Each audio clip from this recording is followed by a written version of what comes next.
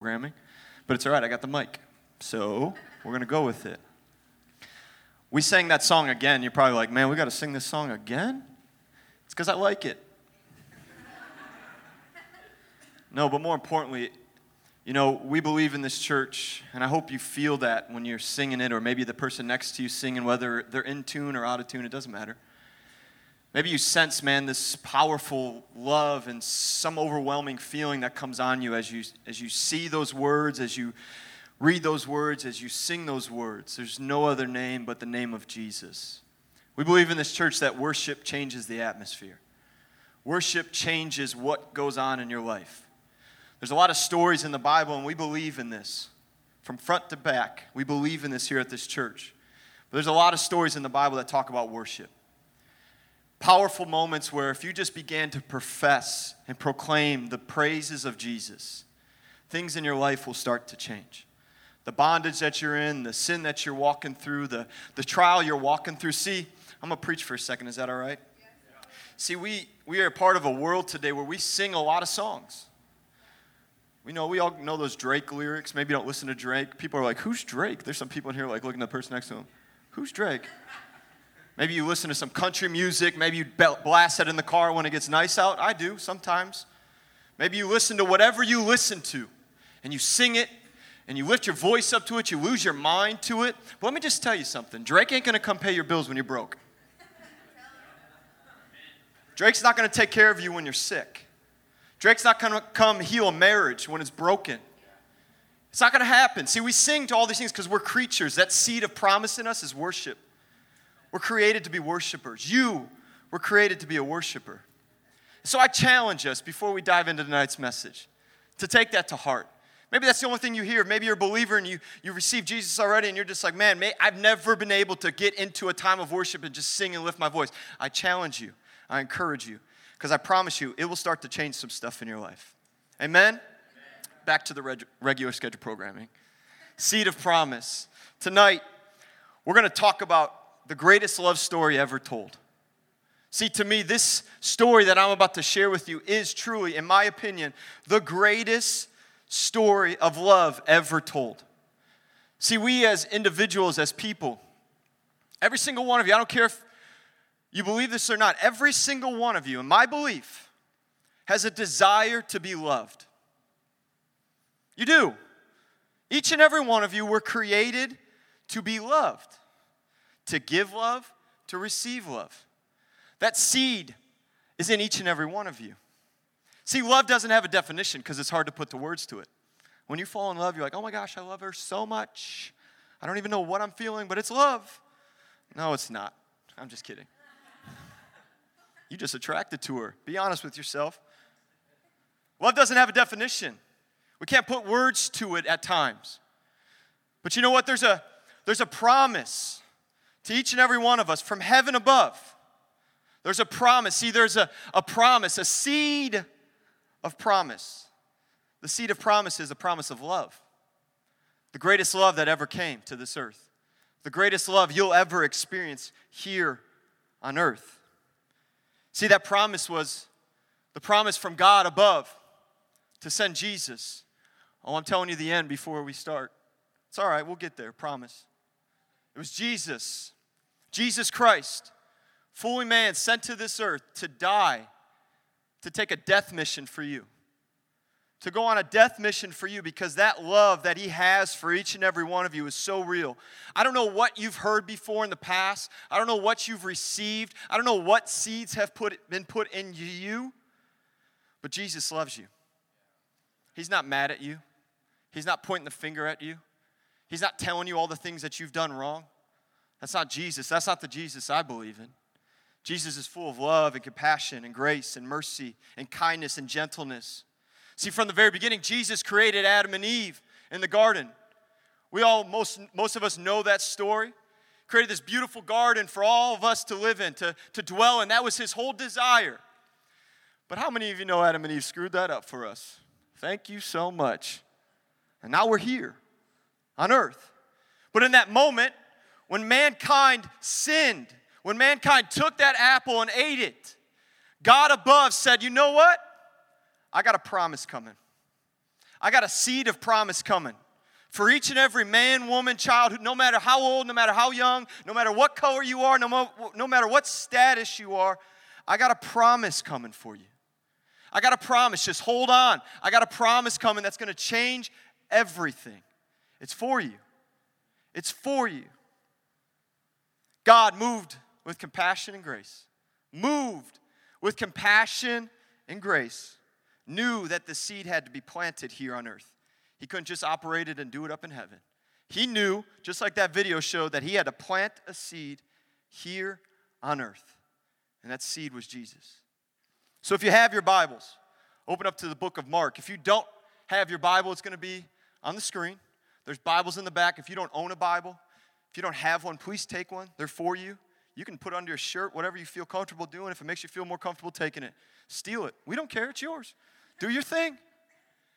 But if you have your Bible, open up to Mark chapter 15. And we're going to read the greatest love story ever told. Verse 21. And it says this. It's a bit of scripture, but stay with me.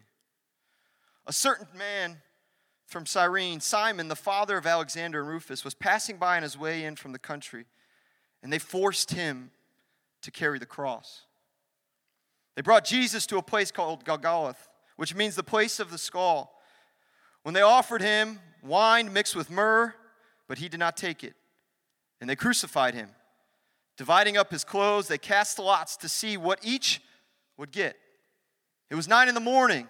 when they crucified him. The written notice of the charge against him read, "The King of the Jews." They crucified 2 rebels with him, one on his right and one on his left. Those who passed by hurled insults at him, shaking their heads and saying, "So, you are going to destroy the temple and build it in 3 days. Come down from the cross and save yourself." Man, people are reminding Jesus of what he said, what he promised. How many of you love people that remind you of who you were? It's another story, another time. But they're shouting things like, "Jesus, you said you were going to do this. Guess what? Now you're stuck on that cross. You ain't doing any of that." Thank God that Jesus is a lot more powerful than them. In the same way, the chief priests and the teachers of the law mocked him among themselves. "He saved others," they said, "but he can't save himself. Let this Messiah, this King of Israel, come down now from the cross, that we may see and believe." Those crucified with him also heaped insults on him. At noon, darkness came over the whole land until 3 p.m. And at 3 p.m, Jesus cried out in a loud voice, my God, why have you forsaken me?" When some of those standing near heard this, they said, "Listen, he's calling Elijah." Someone ran, filled a sponge with wine, vinegar, put it on a staff, and ordered it to Jesus to drink. "Now leave him alone. Let's see if Elijah comes down to take him down," he said. With a loud cry, Jesus breathed his last breath. The curtain of the temple was torn in two from the top to the bottom. And this is powerful. And when the centurion who stood there in front of Jesus saw how he had died, he said, "Surely this man was the Son of God." Jesus, these are your words. Father, I pray tonight that you speak through me, that your words are my words. And Father, I pray that you pierce each and every heart here in this place tonight. God, no matter what people have walked in here with, no matter what they're going through, I pray, Father, that your love gravitates, holds them, reminds them that they are your child. You put them together from the beginning of time. So, Father, go before us this rest of this time, we ask in Jesus' name. Amen. Seed of promise. We all love promises. See, we all love to tell people we promise them something. We all love when promises are fulfilled, right? Shake your heads, because if you don't, you're lying. You love when someone holds true to their word, correct? When they break their word, it's a little bit harder to trust them. It's a little bit harder to maybe get along with them. See, promises are vital. Promises are important. See, in the Trolio household, me and my wife, when a promise is told, when it comes to a certain thing, that promise better be upheld. The promise of going to get ice cream. Flat out. See, when ice cream is presented, no matter what we're going through, no matter what we're walking through, no matter where we're at, and the promise is, "Hey, babe, I'll take you for ice cream tonight. It's going to be fun." Y'all better know something about my wife. I better take her to get ice cream, or I'm sleeping on the couch. True story. We love ice cream. We love it. I love being able to promise my wife, babe, you look good. I love you. We'll go get some ice cream. Just like that. That little pose. What am I doing? You do something, you're like, what are you doing? See, we love holding true to promises. We love when we get married. If we're married in the room, you love when your spouse tells you the vows when you're standing there about to get married, and you know those vows are going to carry weight. They're going to hopefully carry till the end. We pray for marriage in this church. If you're married in this room, we're praying for you. Stay strong. Keep fighting the battle. Jesus is doing a lot more in your marriage than you think. But promises are real, and they're the things that we hold on to. When someone says something to you, you hold on to it. But we all know something. We're humans. Each and every one of you are humans sitting in this room. If you're not, please don't tell me. I don't want to know. But we're all humans. And as a human being, we're flawed. Great news, JP. We're flawed. We're broken. We're messed up. We got things in us that were never intended to be in us. And so with that, we can't always keep our word. I can't always get her ice cream. I'm lying. She doesn't always get me ice cream. I'm really the one. I got an inner kid in me that's screaming for ice cream all the time. She doesn't hold true to her word. We're going to seek somebody after this to talk about it. But we break our promises all the time. We break them. You know what's amazing? We serve a God in heaven that has never broken his promises. I don't care if you believe that. You can say amen to that because that's true and that's good news. There's a God in heaven from the very beginning of time that promised us, that said things would happen, that things were going to be formed, that things were going to be created, that life was going to take place, that he was going to remove people out of situations, out of those desert places. He was going to take this earth by storm when he sent Jesus here to pour out his love on this earth. Jesus was going to perform miracles. Jesus was going to perform signs. Jesus was going to perform every promise told to mankind. God holds his promises. We serve a God that holds his promise. That the person that we believe, Jesus, needed to come to this earth, needed to come down from heaven, needed to be here so that we didn't have to go to that cross. Oh yeah. The promise keeper. The promise keeper. You know, back in the day, if you grew up in the church, I think my dad used to always go to Promise Keepers. Like, that was such a dumb saying. Like, Promise Keepers, cool, Dad, real cool. Yeah, awesome. Go ahead, go. I was like, what does that mean, Promise Keepers, man? Because we need some people to start holding the promises. The promises that we made to Jesus that here's my heart.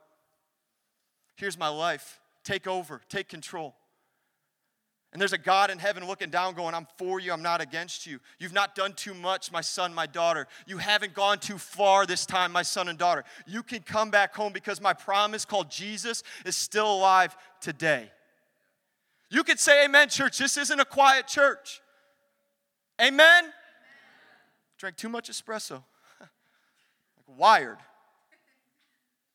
Jesus coming to earth was a promise kept. The greatest promise overcame the greatest pain of mankind. The seed of God destroyed the seed of sin on all mankind. God determined that the seed from heaven would silence the sin of man. The promise of the cross prevailed against the promise of death to come.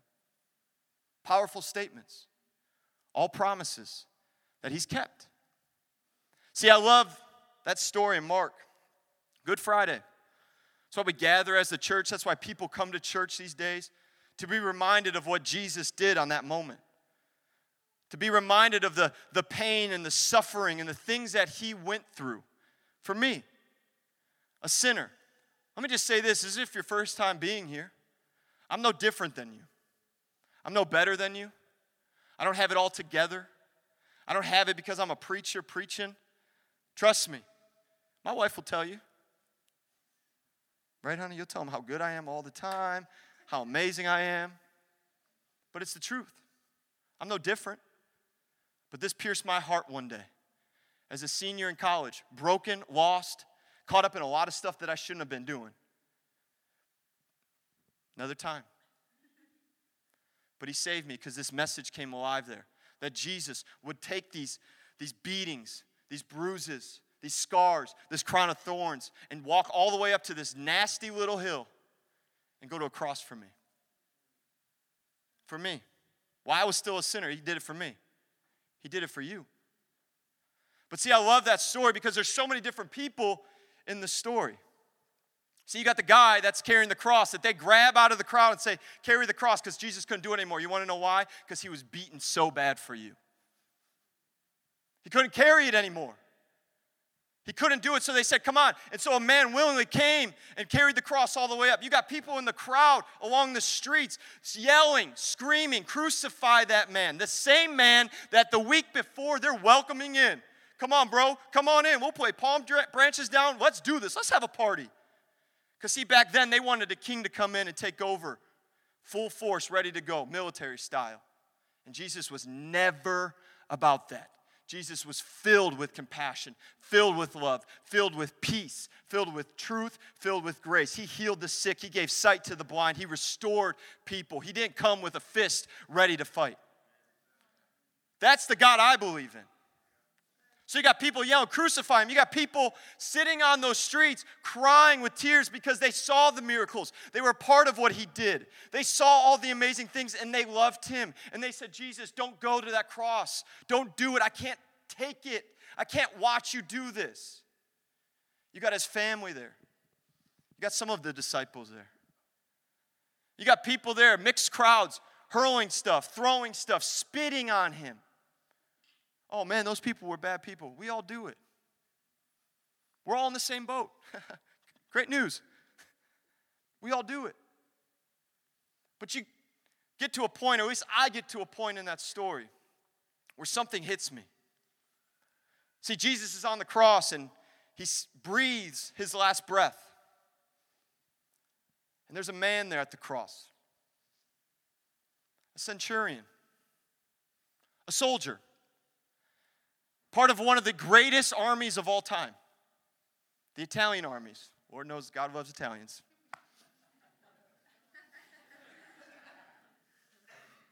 Powerful army. But you know what? That man, he probably was there when they arrested Jesus. He was probably a part of that group that went and grabbed Jesus, that threw him, that kicked him, that spit on him. See, he was probably a part of that group that when they brought Jesus into the place where they were going to start whipping him, he was probably there with them. He actually may have hit him once or twice. See, he was there when they said, you know what, you're a king, here's a crown of thorns, because this is what you deserve. He may have put the thorns on his head, I don't know. We don't know. See, he was there as he was carrying that cross up. He was probably chanting, high-fiving people as he was walking by, like, man, look at this. This is going to be awesome. This is what I'm doing. This is my job. I'm here to crucify this man. I don't know what he's done, but I'm here to just crucify him because this is my job. This is my thing to do. Let's go do this. This is fun. He was probably there, too, as they pierced Jesus' side, as people screamed at him on the cross. And Jesus, with his last breath, with arms open wide on a cross, saying, God, I love them. I love them. These are my people. No matter who they were, no matter what they were doing to me 5 seconds ago, no matter how much they hate me, no matter how much they've spit on me, I love them. So God, I'm coming back home to you. I'm coming to you. I'm going down to hell to get it, and I'm going to come back and redeem my people. I love them. And that soldier sat there. Can you imagine what was happening with all the soldiers after he said, it's done, and he took his last breath? They were probably so excited, so happy, so rejoiceful that what they were told to do was accomplished. And this man looks above, and he says, we messed up. That was the Son of God. That was the one that put me together in my mother's womb. That was the one that doesn't make mistakes. That was the one that heals people from the bondage, from anger, from resentment, from guilt, from offense, from shame. That was the one. That was the one that brought a dead man to life, that gave sight to the blind. That was the one, and we just crucified him. My God, my God. That man is me. That man's you. Great news, JP. Awesome news on Good Friday. Thank you for sharing that. Great story. But I would be dismissed if I didn't tell you that. I would be wrong if I didn't share that with you. We're that man. See, I'm that man that wants to crucify him every day when I turn my back to him and say, no, God, I got this. No, Jesus, I don't need your wisdom. No, Jesus, I don't need your heart. I got this.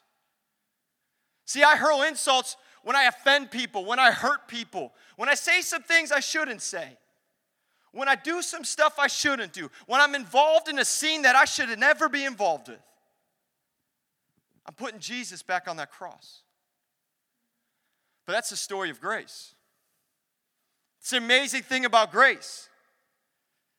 See, the moment sin entered mankind, God gave his son Jesus, the seed of promise, to bring redemption, to conquer death through grace, and to show us an act of supernatural love that has never been seen before. You want me to read that again? You're all quiet tonight. This ain't a quiet church. I'm going to read it again because this is the scandal of grace. This right here is what took that man that put him to the cross and said, that was the Son of God. The moment sin entered mankind, God gave his son Jesus, the seed of promise, to bring redemption, to conquer death through grace, and to show us an act of supernatural love that is never seen before. You can say amen. Those three things are what grabbed a hold of that man. What grabbed a hold of so many. What grabbed a hold of us each and every day. Redemption came for all. See, the garden destroyed us. The garden separated us. But God said, no. I'm bigger than sin. I'm bigger than that. I got a promise coming. I got a seed coming, and it's going to be Jesus, and he's going to be able to redeem every single person here on earth. See, man's redemption versus God's redemption looks a little different. How many of you know that? When pain happens to us, we want redemption. Hello. Oh, I'm going to get that man. I promise you what. You get together with your girlfriends. I don't know why I'm talking like this, but you're like, he did this to me. He's talking to this. He's doing that. I'm going to come get him. Oh, don't sit there, ladies, like you don't do that. Come on. Let's be real here. We're family. You do it. Us men, we're perfect. Perfect. But see, the world's redemption cries out with anger, violence, rage. You hurt me, I'm going to hurt you. You took something from me, I'm going to take it back from you. So I got people suing each other all the time. It's nonsense. It's crazy. I want what is mine. I want what I deserve. I better get it because you took it from me. You hurt me, I'm going to come hurt you 10 times. That's our perception of redemption. Just me? Praise the Lord. Pray for a brother then. No, that's how redemption works in this world. I'm going to get my redemption. You hear it. I'm going to make a comeback from where I should be. Man, I missed out on my opportunity. You better believe I'm going to come back. See, God's redemption cries out with a gift. Oh, that's good. See, world cries out, nope, I'm going to get what I deserve. I'm going to get it. And God cries out with redemption with a gift. You hurt me, people. You went against me, people. You sinned, people. Here's a gift. Try that next time when you're in a fight with your spouse. I love you. Here's a gift. I hurt you. Here's a gift. That's backwards. Is that just me? That is backwards. Because God doesn't operate the way we do. God doesn't think the same way we do. God doesn't love the same way we love. Thank God for that. God so loved the world that he gave a gift, his one and only son. I'm not a father. But what if I ever become one and we have the opportunity, because I'm praying that we get all boys, not girls.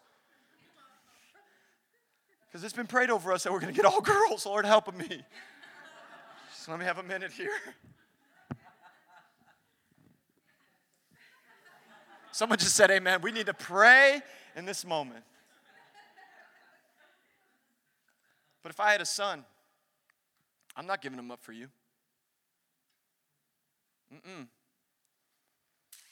I'm not letting my son go to the cross for you, for me. He's my son. He's my one and only. Some of you are parents in here and you resonate with that. You ain't going to let your son go do that. Now, we have amazing people that serve in our military and give their lives day in and out, and we should be appreciative of that. Amen?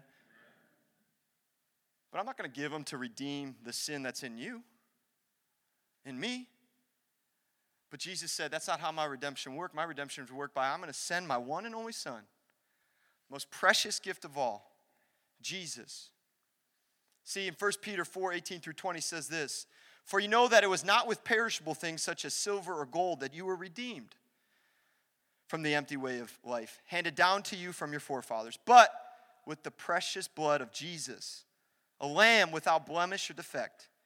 He was chosen before the creation of the world, but was revealed in these last times for your sake. You weren't paid for by some coins, by some money. You were paid for with a life. A life. A perfect life. A perfect person that lived with no sin. And he went to the cross, arms open, to take your sin. To take my sin. Because God doesn't operate the same way we do. See, if I'm in that position and he asks for my son, I'm handing him as much money as I have. Take all the money in the world. I ain't giving you my son.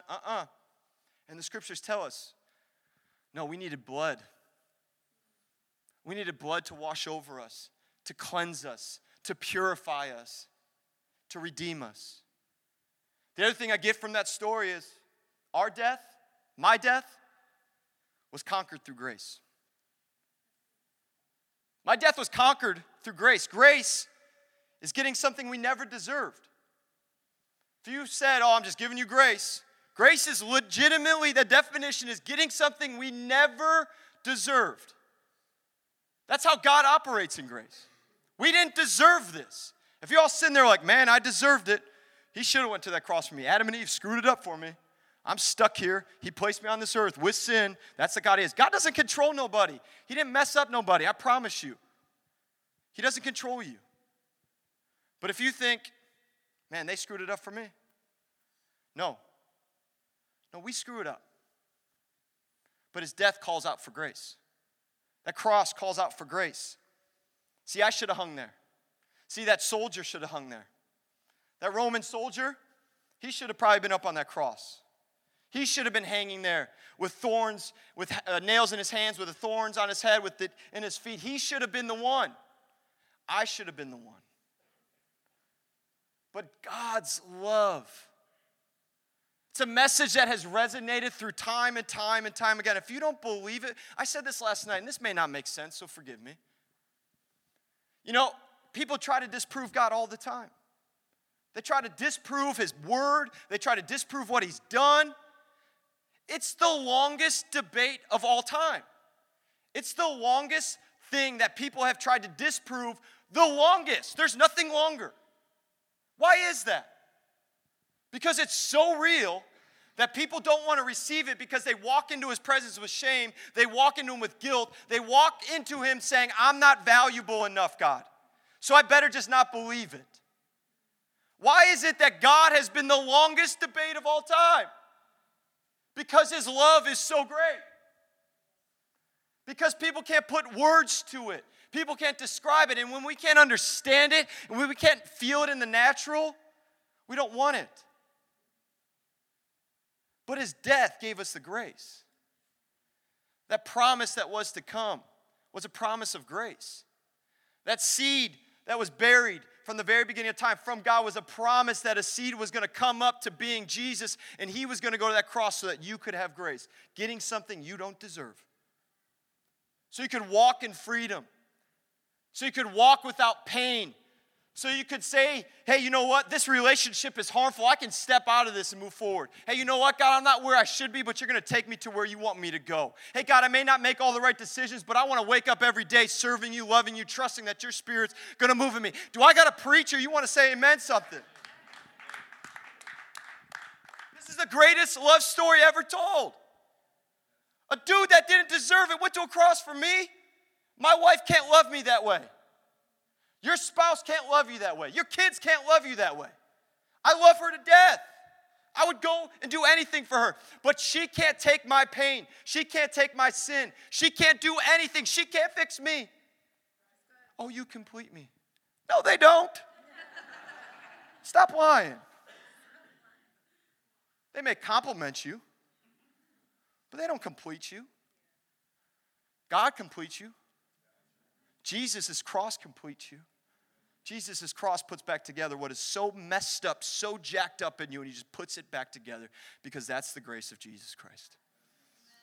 We're going to finish. We're almost done. You're like, praise the Lord. So if the band wants to come up. Don't worry about them. They're going to get in place. This is the moment where everybody goes like this. Focus here for a sec.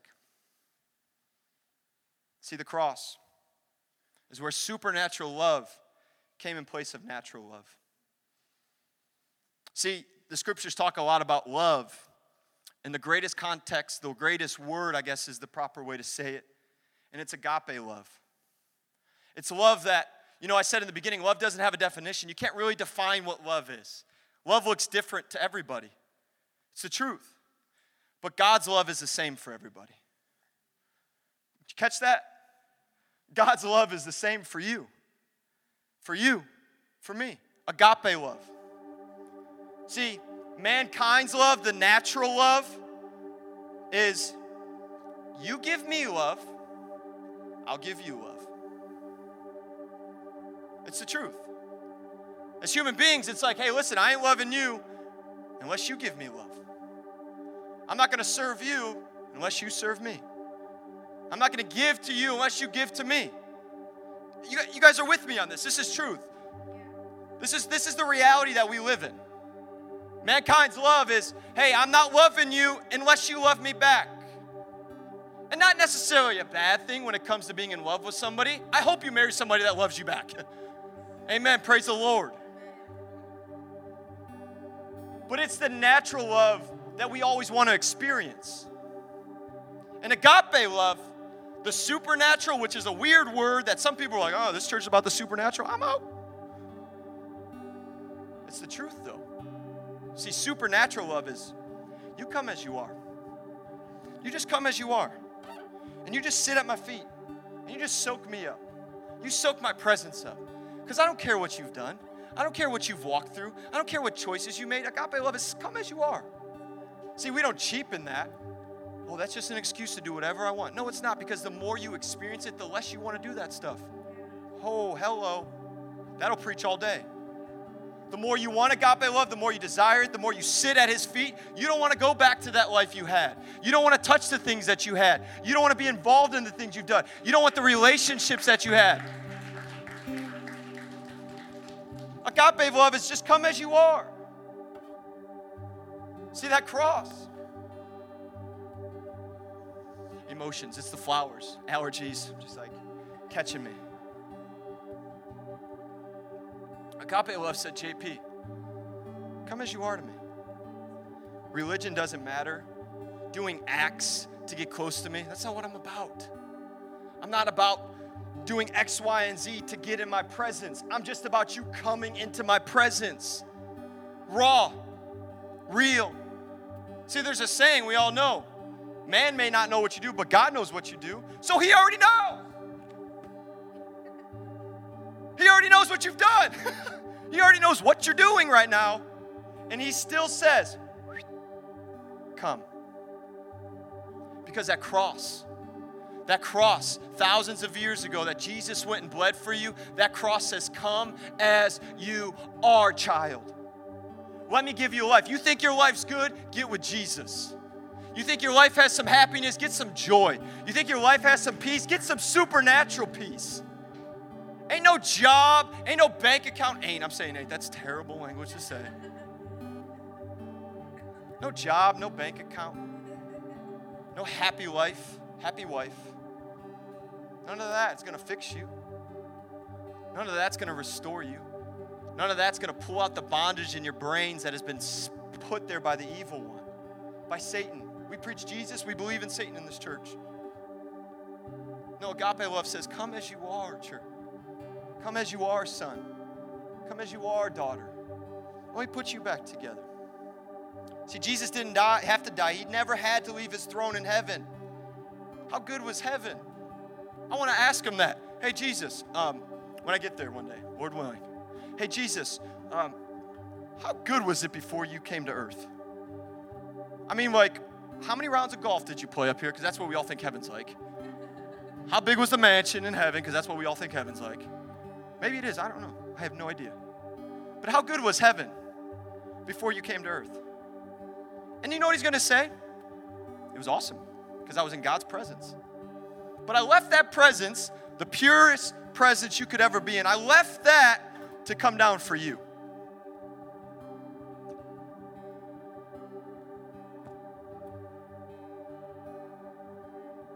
Supernatural love takes a tomb and leaves it empty.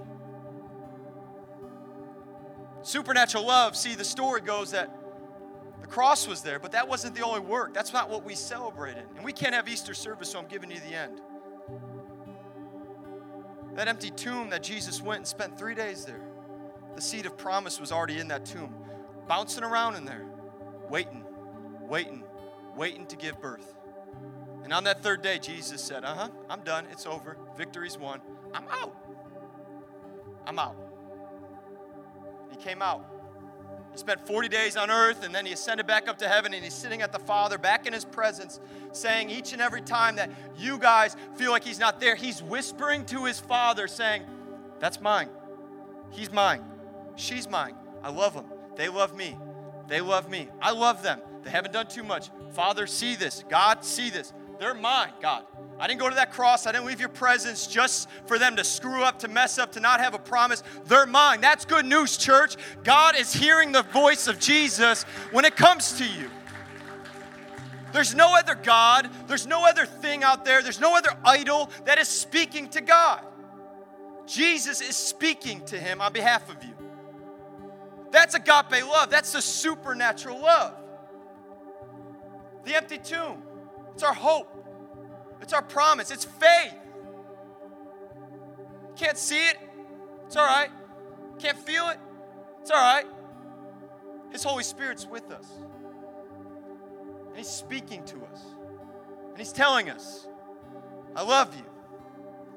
I love you. The name of Jesus is powerful. It's a beautiful name. It's a name above every name. It's at that name that every knee will bow.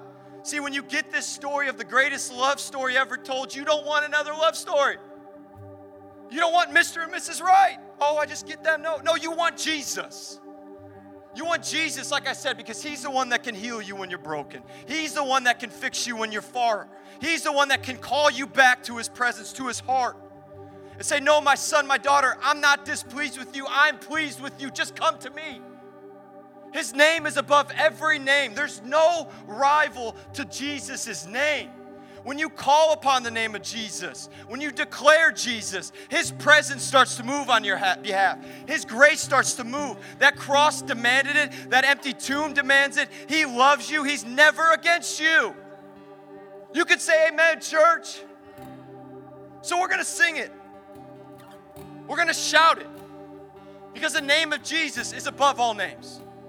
The seed of promise that was to come, it came. It conquered the grave. So you can put your hands together for Jesus.